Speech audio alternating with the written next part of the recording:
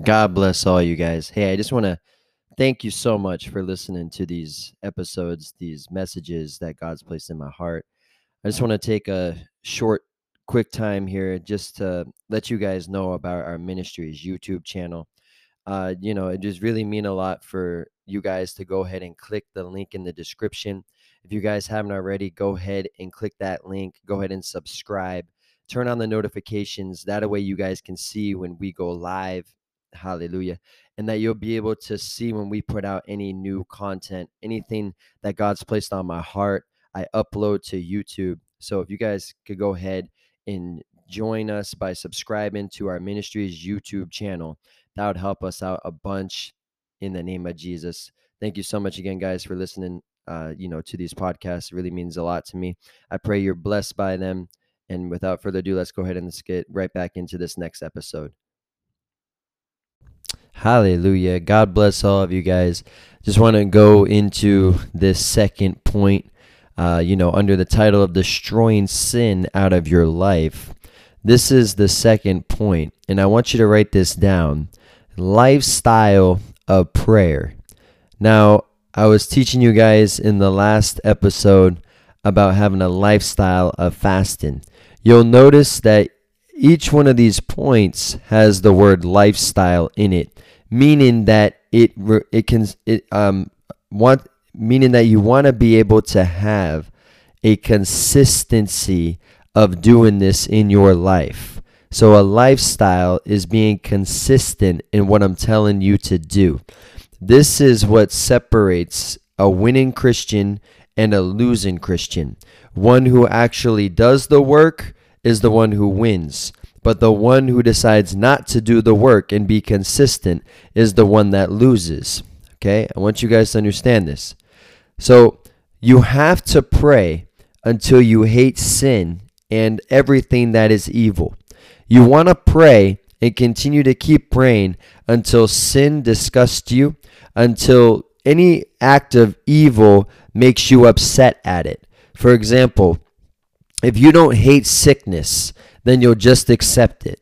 When you get sick, the first thing that we do is we begin to just cater to it. We'll get like crackers, we'll get like ginger ale, whatever it is that people need when they get sick. But you got to get to the point where that thing tries to begin to rise up inside of your body, that you begin to rebuke it and you hate it with a passion.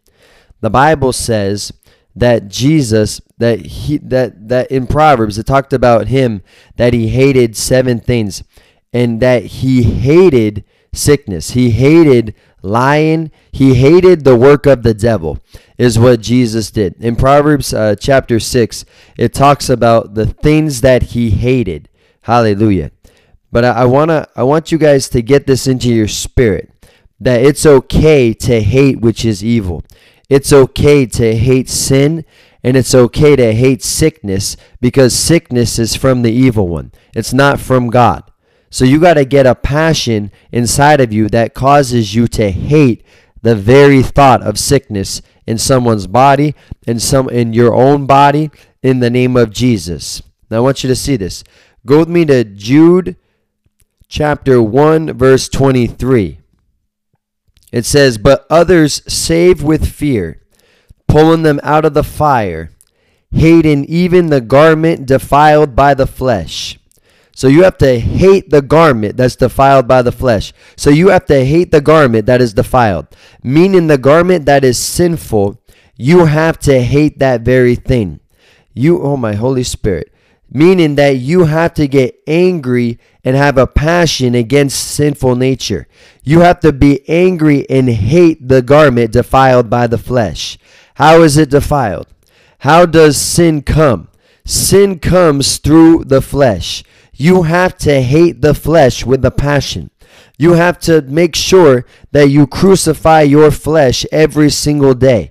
That you hate the flesh with a passion, because the flesh is where sinful nature and the sinful desire tries to rise up on the inside of you. But the Bible says, like we read in Jude chapter 1 verse 23, that hating even the garment defiled by the flesh. You gotta hate that garment that is of sinful nature, and you got to put it to death by having a lifestyle of prayer. I want you guys to see this. How do you change the garment that's defiled? How do you get rid of the garment that's defiled by sin? Jesus is our example. Jesus prayed until his garments changed. And I want you to see this. Jesus prayed until his garments changed, until they were clean and had no defilements. Why? Because he hated the garment that is defiled by the flesh. He hated the sinful nature so much that the Bible says that he prayed until his garments were completely changed. Go with me to Luke chapter 9, verse 28 through 29. This is why I'm teaching you, church, the importance of living a lifestyle of prayer, because prayer is what changes the garments. The garment that's defiled by sin will not be changed unless you live a lifestyle of prayer, because prayer is what removes the defiled garment off of you. Now it came to pass about 8 days after these sayings that he took Peter, John, and James and went up on the mountain to pray. As he prayed, the appearance of his face was altered, and his robe became white and glistening. I want you guys to understand this, that the robe became white and glistening, meaning anything that was defiled on the garment, because a garment represented a robe, and the robe being sinful represented it being dirty. And if you have a dirty robe, this is how the Bible's teaching you how to get rid of that sinful robe out of your life, how to get rid of that sinful nature and that sinful desire that entices you, like we read in James chapter 1. Yeah, in the last episode. Hallelujah. The Bible says that as he prayed, the appearance of his face was altered, and his robe became white and glistening. So as you live a lifestyle of prayer, your robe will always be white. Your robe will always be glistening, meaning that you will not have any sin in your life, meaning that you will not have any sinful nature on your garments, representing dirt on your garments, but you will walk in purity. You will walk in holiness according to the word of God, because praying keeps your garments white and clean, meaning that you will walk sinless and you are not defiled by the things of the flesh. Why is it so important for us to pray? Because prayer is a work of the Spirit. We are called to actually cleanse ourselves. And I want you to understand this, church, that many will argue that we cannot cleanse ourselves. But Jesus was demonstrating to the church, as he is the head, that as you pray and as you continue to pray, just like he did on the mountain, he prayed until the appearance of his face was altered and that his robe became white and glistening. He's saying that I'm the head of the church, and if I, the head, pray until my garment is white and glistening, how much more does the body who is connected to the head need to pray like I prayed, so that you can keep your garments white and clean, and keep yourself from walking in sinful nature, and keep yourself from no longer walking in sin, but walking sinless, so that you are not defiled. He's saying that he prayed, so it was a work that he had to do. In the same way, you and I, church, are called to cleanse ourselves. And I really want to touch on this, because many, like I said, will argue that we don't have to do that, or that we can't do that. But the word is teaching us in the example of Jesus' life that you can cleanse yourself, and that you are called to cleanse yourself, because we have to understand that we know that Jesus cleansed us with his blood. But the Bible says that even though he washed us and cleansed us, that you must keep yourself clean. You must cleanse yourself from all filthiness. Hallelujah. Thank you, Jesus. Jesus cleansed us and washed us. However, he said that we should be co-laborers with him. A laborer, this means a worker next to him. Jesus worked his work on the cross, meaning that it did cleanse you, meaning that it did purify you for the first time, so that the Holy Spirit could enter into you. But now the Bible says that you and I are co-laborers, meaning that you are co-workers with Jesus. It does not mean that Jesus does all the work. Now you, church, are called to work next to Jesus. What does it mean for you to work? It means for you to pray. Prayer is a work that Jesus called every single one of the believers who becomes a co-laborer with Christ to do. It's not that we just sit there because Jesus has cleansed us and washed us. It means that we must work next to him. It's not someone who just sits there and does nothing and says, I'm just waiting for God to do it all. Meaning that I'm just waiting for God to get me out of my sinful nature. I'm waiting for God to cleanse me. No, Jesus already cleansed you, and now it's your responsibility to keep yourself cleansed through the work of prayer, because prayer is a work of the Spirit, Holy Spirit. And what cleansed you in the beginning from all of your iniquity and all of your sin? It was a work of the Spirit. Why? Because when Jesus died on the cross, the Bible says that the blood was poured out for you and I so that it would cleanse all of our iniquities. Not only did it cleanse all of our iniquities, but the Bible says that Jesus cried out and gave up, and with the last breath, he gave up his spirit. He yielded his spirit to you and I so that we could be born again, so that we could have his life. Now you have to look at the life of Jesus. What did Jesus do? Jesus withdrew into the wilderness, the Bible said, very often to pray. Hallelujah. The word of the Lord says that Jesus stayed up and labored and worked in prayer all night until sunrise. And the Bible says that he also woke up very early in the morning, but he would pray and he would labor, meaning that prayer was a work and that it was a labor and a work that he needed to do as the Son of God. Listen, church, the Bible now says that you and I are now called the son and daughter of God because we've been born again by the same Spirit, which was Jesus, who was the first son. And now you and I have now become the second son. And if you're a woman or a girl, now you become the second daughter. Hallelujah. But I want you to understand that even though that Christ has set you free, even though you've been cleansed by the blood of Jesus, even Jesus himself, when he walked on the earth, had to cleanse himself from the sinful nature, from the garment that defiled the flesh, from the things of the world that try to attach itself to his garment. It says that he went up to the mountain to pray, and in Luke chapter 9, verse 29, it says, as he prayed, the appearance of his face was altered, and his robe became white and glistening. Now, why wasn't his robe already white and glistening?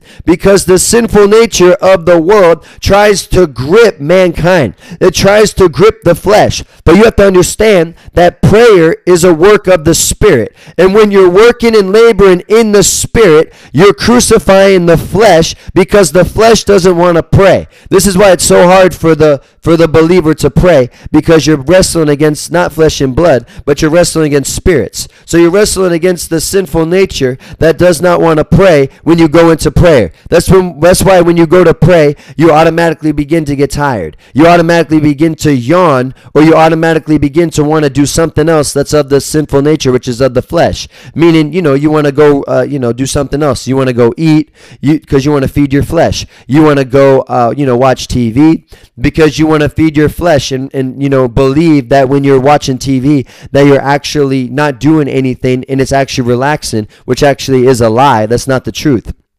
What is really actually more relaxing is when you get into prayer, into the presence of God, because that's what you were designed to do. You were created to pray. You were created to pray, and you were created to live a lifestyle of prayer. Hallelujah. I want to get back to what I was talking about, that it's your responsibility, meaning to have actions of work, because praying is a work, and praying is a work of the Spirit, and the Spirit is what cleanses the things from the flesh. Nothing of the flesh can stand up to the things of the Spirit. That's why when you live a lifestyle of prayer, you're constantly living in a lifestyle of the Spirit. And when you live in a lifestyle of the Spirit, there's no room for the the desire of the sinful nature of the flesh to come into your heart or to come into your mind, because the word of the Lord says that the Spirit will be like rivers of living water overflowing out of your heart. Meaning, where does the sinful desire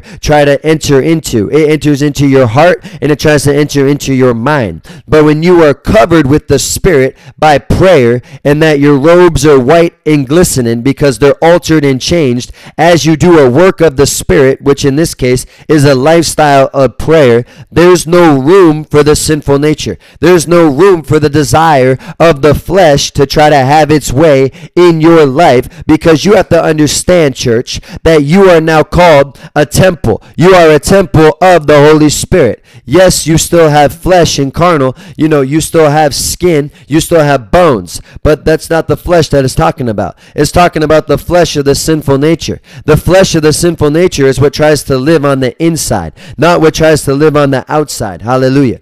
But when you are the temple of the Holy Spirit, you are called to do the work of the Spirit. You are a vessel used by God to be useful, that you would pray to God and have relationship with God through your body. But you have to understand that the Spirit does not have relationship with the Father without a temple. The Spirit cannot move. The Spirit cannot pray on its own until it has someone who is master of the temple, which represents you and I, where the Spirit now lives inside of us, because the word of the Lord says that when we gave our lives to Jesus, that we died, but we were born again, meaning that every fleshly and sinful nature desire was crucified on the cross. Hallelujah. And you were buried, meaning all the sinful nature and the desire of the flesh was buried in the grave. But the word of the Lord says that you came back up in Christ, meaning that you came up as a spirit and no longer as a fleshly being. Hallelujah. That's why the word of the Lord says in John chapter 3, verse 6, that which is flesh, but that which is spirit is spirit. So you are no longer of the flesh, because you've been born again, not of the flesh, but you've been born again of the Spirit. Hallelujah. So that makes you a spirit being. So you were created to live a lifestyle of prayer, because prayer is a spirit work. And you were created to work in the Spirit. You were created to do the works of the Spirit. That's why, hallelujah, the word of the Lord says in 2 Corinthians chapter 7, verse 1. Go there with me. Therefore, having these promises, beloved, let us cleanse ourselves from all filthiness of the flesh and spirit, perfecting holiness in the fear of God. What's it saying? Since we have these promises, what are the promises? We have the promises of God that are found only in the Spirit. And it's saying, beloved, which means you, the believer, the church, cleanse yourself from all filthiness of the flesh and spirit, lowercase spirit, meaning the things of the soul, meaning the things of the lowercase spirit, which is what you were before you became an uppercase Holy Spirit. Hallelujah. Because you were not born again of the Holy Spirit, but you were born of the lowercase spirit, which means as a man in a vessel, as a temple, you had a lowercase spirit in you, which represented you wanted to do the work of the sinful nature. But now you've been born again of the uppercase spirit, which is the Holy Spirit, which now lives inside of you, which means you should only desire to do the things of the Spirit. You should no longer desire to do the things of the lowercase spirit, which has to do with the flesh, which has to do with sin. And the word of the Lord says in Romans chapter 6 that the wages of sin is death, but the gift of God is eternal life. What was the gift of God? The gift of God was the Holy Spirit, so that you could do the works of the Holy Spirit, so that the wages of the Holy Spirit is eternal life, so that you do not spend eternity in hell, but now you spend eternity in the heavenly places with the Father in heaven. Hallelujah. I want you guys to understand this, because I'm teaching you how to destroy sin out of your life. And this is point number 2, living a lifestyle of prayer. The act of praying is spirit. The act of praying is spirit, because it's a command of the Spirit. God is the one that commanded us to pray. God is the one that commanded us to pray without ceasing. This is a command of the Spirit. So when you obey the command, which is Spirit, so as you pray, you are getting the Spirit in you more, and it cleanses you from the things of the flesh. And the only thing that can cleanse you from the things of the flesh is the Spirit. Because I want you to understand, the things of the flesh represent the grave. Jesus went into the grave, which represented the grip of sin, which represented the grip of the flesh. But the Bible says that the power of God, which is the Spirit of God, raised and worked inside of Jesus' life, that it raised him out of the grave, representing that it raised him out of sin, and it raised him out of the sinful nature, which was the fleshly nature. So the Holy Spirit, which is praying, pulls you and I out of the sinful nature, out of the grave, out of the desire to sin, and it destroys the work of sin out of your life by doing the work and action of prayer. That's why living a lifestyle of prayer is you living a lifestyle in the Spirit. And living a lifestyle in the Spirit keeps you out of the grave, which means that it continues to destroy the works of sin out of your life. Because the works of sin in your life is what tries to keep you in the grave, and which tries to keep you a master to the grave. But the same power that works in your life, that worked inside of Christ, that raised him from the grave, is when you pray, that power works in your life so that you no longer are no longer mastered by sin in the grave, but you master sin in the grave, and you get pulled out of the grave, meaning that sin is destroyed out of your life, and that you do not bow to the grave, which represents sin, but that you now bow to the Spirit, which is the work of the Spirit, which is living a lifestyle of prayer in the name of Jesus. Hallelujah. So you got to choose the Spirit. You got to choose this day whom you're going to serve. That's why the Bible says in Joshua chapter 24 verse 17, I believe, it says that Joshua says, choose this day who you are going to serve. He says, but as for me and my house. So he's saying, I'm choosing in my house, we will serve the Lord. What's he saying? I will not choose to serve my flesh today, but I will choose to serve the Lord. Who is the Lord? The Lord is the Spirit. So he's saying, as for me and my house, we will choose to serve the Spirit. So you got to ask yourself, as you are the house of the Lord, because that's your body, you got to ask yourself, what are you going to use your body to serve today? What are you going to use your body to serve the day that God has given to you, that gave you an option to be able to serve your flesh or to serve the Father, which is the Spirit? Hallelujah. And how do you serve the Spirit? By doing the work of the Spirit, by getting into a lifestyle of prayer. Every single day of your life is you choosing not to serve the flesh, hallelujah, by not sinning, but by serving the Spirit of God, by doing the work of the Spirit, which is by prayer in the name of Jesus. Hallelujah. I pray that you guys are encouraged by this word. And like I said, this is just the second episode of destroying sin out of your life. This is point number 2, living a lifestyle of prayer in the name of Jesus.